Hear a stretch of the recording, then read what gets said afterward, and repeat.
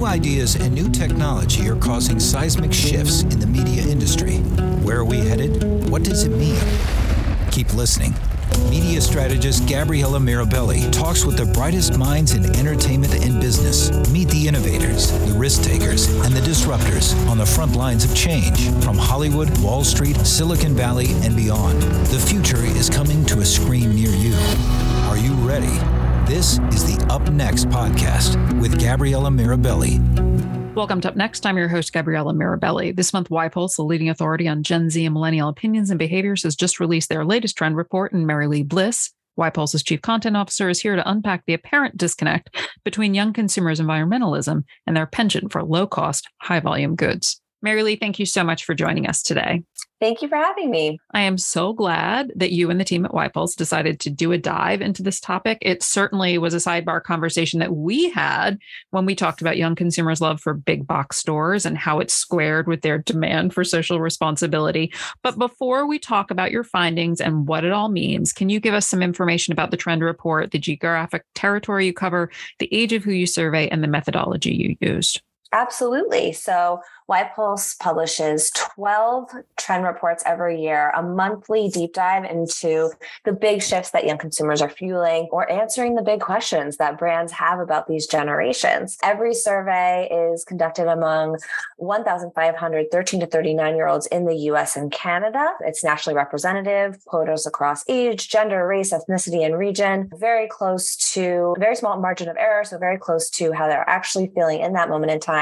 We conduct the same survey in Western Europe, so we also look at that data and get an idea of how young consumers are feeling about these topics around the world. Fantastic. I love that you have so much data because it means I can really look at these percentages and feel the priorities of young consumers, what they place on one thing compared to another, which is especially helpful if we're exploring generational and gender differences and nuances and engaging with these audiences. First off, let's set the stage.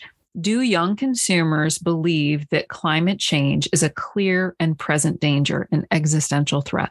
Absolutely. YPulse consistently finds that Gen Z and millennials not only care about the environment, but they have real anxiety about climate change, which we've actually seen increase. The numbers who say that they worry about climate change every week has gone up significantly between 2020 and 2022. And the majority believe that climate change is an immediate threat to human life. 75% agree with that statement. That's amazing. 3 out of 4. 3 out of 4 people. Was this from the most recent? So this is the most recent number, this 75%. Yeah, absolutely. Wow. So we set the stage. This is how they're feeling about it. It is a big thing. It is important to them. So now back to the report and the reason you decided to do it. I know you and I have had conversations on the topic, as I mentioned, and the apparent hypocrisy sounds like too strong a word and also too pejorative, but the disconnect between this sincere environmentalism and concern, and then purchase intention and brand affection. Do young consumers themselves think that they are not living their values? Do they see this disconnect the way we see this disconnect? Yeah, it's such an interesting and nuanced topic. And it's a question that YPulse gets, I want to say, every week. How can young consumers say they truly care about the environment and then buy from fast fashion brands, buy from mass merch brands, not buy sustainable products all the time? We've heard this is hypocritical. We've heard this is counterintuitive.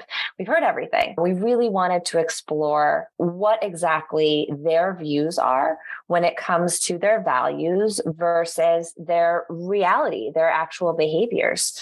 We know that they care about the environment. That's well established. We also know our data shows that they want to shop environmentally soundly. They want to buy eco-friendly products, and they try to. Okay. That being said, they don't always have the money to do so. And so there's this real clash of what they want to do and what they're able to do. So just to clarify, they do feel that it is a clash. They feel that it's a clash, that they know what they value and they see the disconnect. Well, again, it's nuanced and it's complicated. Okay. So their efforts, they see their efforts, but at the same time, because they can't afford to make those eco-friendly decisions all the time, we found that they don't feel guilty when they are shopping fast fashion. The majority, 58%, say they don't feel guilty for shopping fast fashion. So their personal behaviors, they're not really seeing as impactful as some others. That was interesting. That was my next question, is if young consumers feel that their actions can have an impact. They do feel their actions can have an impact. They believe the small things that they do to be environmentally friendly can make a difference. But at the same time, when it comes to the negative behaviors that they have, they feel that those behaviors are okay. And when we ask, though, about the larger entities that are potentially creating negative change in the environment, they really see those as the problem. So, for example, when we ask them about a person purchasing from fast fashion stores, 83% say that is fine. 83% say that a person purchasing from fast fashion stores is fine. It's not a bad thing. But when we ask about a retail brand producing millions of pounds of clothing waste, AKA what the result of fast fashion, 71% say that is criminal.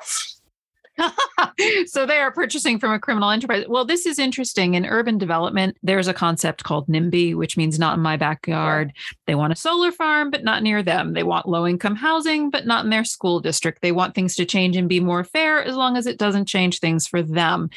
Is there an element of NIMBY here? I think there's an element of savviness.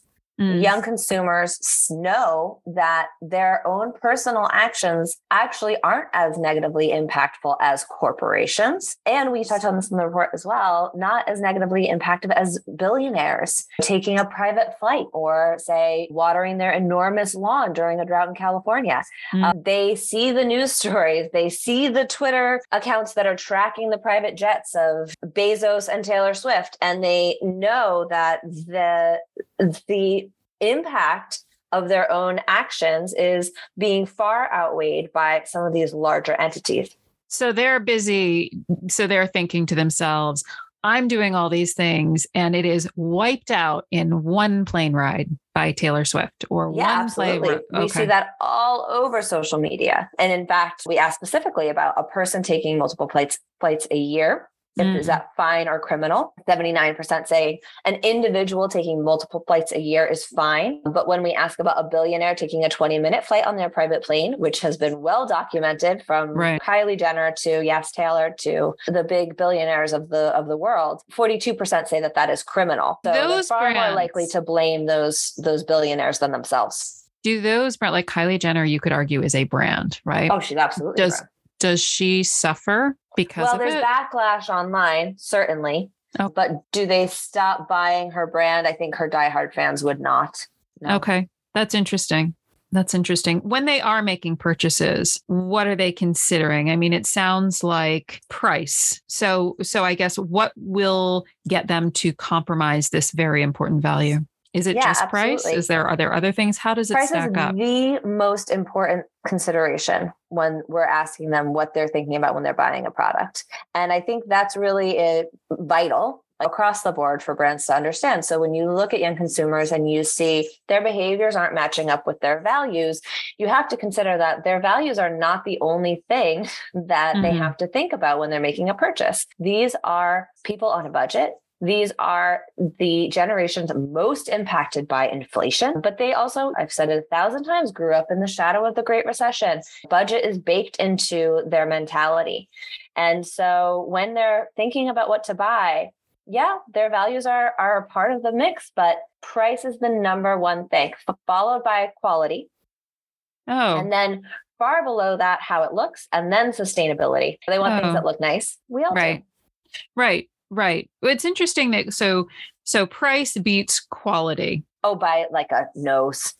Price is 78% say that price is something they consider when buying a product, and quality 76% consider. So it's very, very close. So one could argue that fiscal responsibility as a personal value trumps environmentalism as a personal value. Absolutely. Although fiscal responsibility, is your budget just a personal value, or is it just your reality? Your or is it just a reality? Need? Is it a need? Right. It is your need. It is what you have to work with. Well, I guess then you could also say, well, what kind of debt do young consumers carry? And are they carrying debt or not? Like revolving credit card debt? Oh, yes. So, I mean, when we look at the debt that they have, first of all, the majority do have debt. Credit card debt is actually the top kind of debt that they have. You might think that it's I thought it was loan, educational. Yeah, no. But it's not.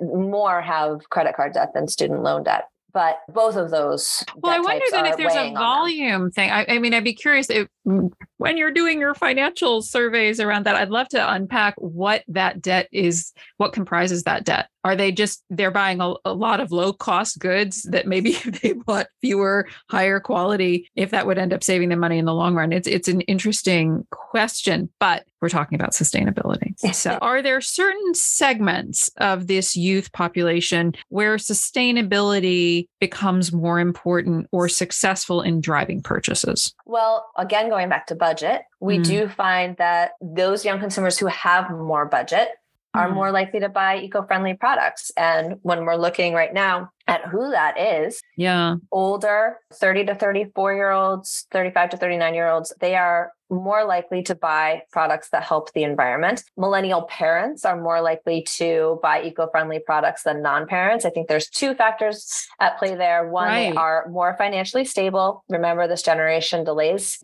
starting families until they're older and more financially stable, but also they're thinking about what they have in their house and what's being put on surfaces, what their kids are being exposed to. So often those are kind of more eco-friendly choices. I think both of those are influencing parents' choices. Well, that's interesting. I was going to want to slice in a bit. And if we took age as a proxy for income, if we saw this sustainability increase, and yes, it sounds like we are. And I also wonder if there's not just, I don't want my children playing in on a poisonous carpet, but I want the world that my children are growing up into to be still here. I want them to have oceans. I want them to not be suffering. The majority of millennial parents are worried about the world that they are raising their children in, are concerned about the state of the world that they're raising their children in. Does the anxiety around the existential threat of global warming, of climate change, is it greater in millennials who are parents? Interesting question. And I can actually look at our data and find that out. When we look at how often young people are worried about climate change, parents are worrying about climate change about the same amount as non-parents. They are very slightly more likely to say that climate change is an immediate threat to human life. They are definitely more likely to say that corporations should take more responsibility for fighting climate change. Oh, that's interesting. So now getting back, would we say that the demographics who are more likely to make purchase decisions because of sustainability, those are parents, or are there are there other segments? I would say older millennials, so those who are more financially stable, are more likely to make those eco-friendly choices. And by the way, every age group wants to make those choices. When we're looking at, I try to, or I want to buy eco-friendly products, it's the majority of every age group. It's just a matter of, am I able to? Are they all equally likely to research sustainability, to dig in before they go even think about purchasing? Yeah, another great question. And we definitely see that young people are researching the products that they buy in some way. And the majority do say that they've researched how environmentally friendly a product is, a brand is, either before or after they've purchased it. When it comes to breaking down age, again, I can look at our data. When we're looking at just Gen Z versus millennial, which is what I know a lot of people are interested in, they are almost exactly equally likely to have researched how sustainable or eco-friendly a product is. So both generations are interested in this. When we look at age breakdowns, there's some variation. Teenagers are the least likely to have researched researched how sustainable a product is, although it's still the majority, 58%. Oh. 18 to 24-year-olds, the most likely. They've got the time, 77%, and then a little bit less likely for 25 to 39-year-olds, 66%. But the majority of every age group still, that's so often what we see when we're asked about differences between Gen Z and millennials or different age ranges. Yes, there are often differences, but they are kind of fluctuations on a scale. Still, it's within the majority. Yes. There's sort of a super interest, but it's still very rare that we see opposite behaviors between young consumer groups. Well, I want to just dial back a little bit because you're always looking at young consumers and the values that are top of mind. When you look across the past 2 years, how much does the news cycle play into the values that are top of mind for them? I mean, just not just environmentalism, but if we think about the various things we've talked about, Roe v. Wade, Black Lives Matter, environmentalism, we've had a lot of events of recent spark these things. Does this cause a rise in their top of mind in terms of a value? Yeah, absolutely. So one of the things that we touch upon in our research of the cause conundrum, part of this conundrum is that there are so many causes and issues that they are passionate about and that are taking their attention. So again, when brands look at their behaviors and say, well, how could they say they care if their behaviors aren't matching up? Well, you have to think about the number of causes that they have crowding their value spectrum and their decision process. 60% of young people agree they care about causes, but there's too much going on in the world to strongly support them. So their attention's divided. We ask every year what social causes or issues young people are passionate about. And we absolutely see fluctuation in that ranking based on current events. So when we asked in February of 2021, COVID-19 was this top social cause that they were passionate about, followed by Black Lives Matter and racism. January of 2022, nearly a year later, racism and Black Lives Matter were at the top of the list. COVID-19 had fallen to number 3. Fears around the pandemic had fallen. So of course, changes. When we asked just 6 months later, the same question, mental health help and care is at the top of the list. Abortion, birth control, as you mentioned, Roe v. Wade would put this towards the top of the list. And yes, sure enough, those are the top 2 things that they're passionate about, Black Lives Matter and racism, 3 and 4. COVID-19 knocked off the list. So absolutely current events and headlines and Supreme Court decisions and natural disasters, all of these things impact which causes they're thinking about the most in that moment and what the biggest problems they think their generations are facing are. Oh, that's interesting. But going back to researching the product, does that percentage about research, does that have to do with any cause or specifically the environmental research? Well, in this survey, because we were focused on climate change and the environment, we asked specifically, have you researched how sustainable or eco-friendly a product is? In other surveys, we've absolutely asked, just generally, do you research a brand before you purchase it? And again, find the majority do. And one of the top things that they look at is what causes that brand support. Our self-taught report really dug into that. So do brands get an equal bump from working on one cause? Like as long as you've got one cause you're dealing with, or are some values more equal than others? With their own ideas around the biggest problems that their generations face and the causes that are most important in that moment, changing almost month to month, it's really not about what cause is going to give me the most kudos from this generation. It's about having real follow through on a cause that is relevant to your brand, right? So it makes some sort of sense for your brand. It doesn't have to be something that your brand was founded on, but something that you really feel like you can make a difference that aligns with your brand internal values, that isn't coming off as of the moment, like we're jumping onto this just for a little bit and then leaving it behind. So longevity, I think, matters, not just paying attention to a cause during the month that it's in vogue. Right. That matters. So I think putting your money where your values are matters more than which cause is going to get me the most attention. I also always like to operationalize your work for listeners. And if I'm thinking about what we've discussed thus far, if I'm at a brand and I work in the marketing department, so I've learned all this information, what should I be telling product development with regard to developing sustainable products? It sounds like they really need, when they're at the evaluation stage, to be thinking about the price point they're going to be able to deliver on. Absolutely. Now, the big takeaway here for brands is while young consumers' behaviors might not always align with their values, their expectations of brands is high. 80% of young people agree that they expect brands to make an effort to be sustainable. And we see that they believe that brands can have a bigger impact on the environment than they themselves, their individual actions can. So we really do see that, though they might still be buying fast fashion, though you might not think that their behaviors are perfectly eco-friendly, because sorry, they can't be all the time. Brands are being held to a higher standard. So that's a big takeaway, that you have to continue to make some effort to be sustainable and eco-friendly, even if you think young consumers' behaviors don't align with their values. And then absolutely, yes, price point is a huge point. Price is the top thing they're considering. So they want brands to be making their products reusable, creating more eco-friendly products. And part of it is that they want more products on the market so that there are some that they can afford.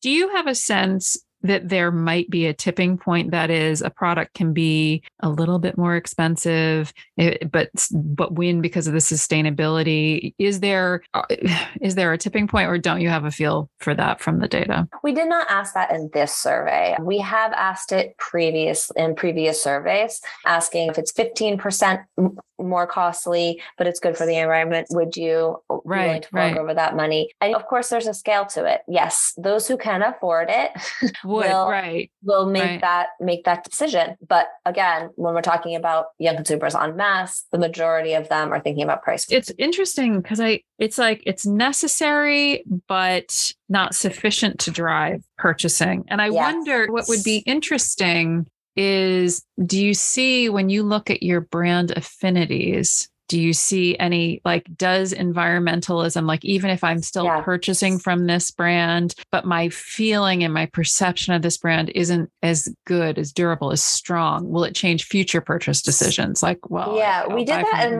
in the CSR overall, not just environmentally friendly, but makes the world a better place, reflects diversity.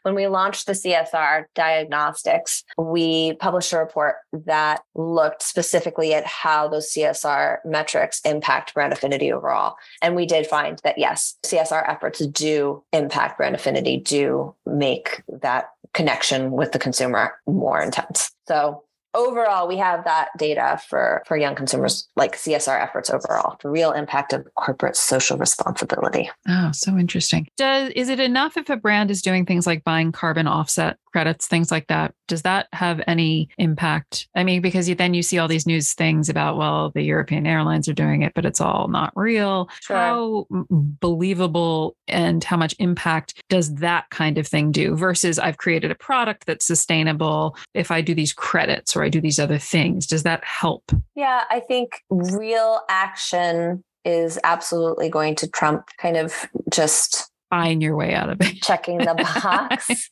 Right. Greenwashing is a real issue. Young consumers, I would say, hear about brands that have claimed to be doing something eco-friendly and then actually are not. So when we ask actually in the data about brands that have sustainability efforts, how many of them do they think are greenwashing? A good portion say that many of the brands that are out there are greenwashing their efforts. So there is also this kind of lack of trust. So really showing them, these are the efforts that we're making in a clear, concrete way, which means, yes, this is how our product is reusable. This is how our product is sustainable, is definitely the route to go. You have to really win their trust on it. What counts as greenwashing? What would be a couple of examples? Gosh, I don't want to name names, but there have been some fast fashion companies of late that are actually being sued because their quote unquote eco-friendly lines are not actually as eco-friendly as they've claimed. Okay. So there's a lot of exposing going on.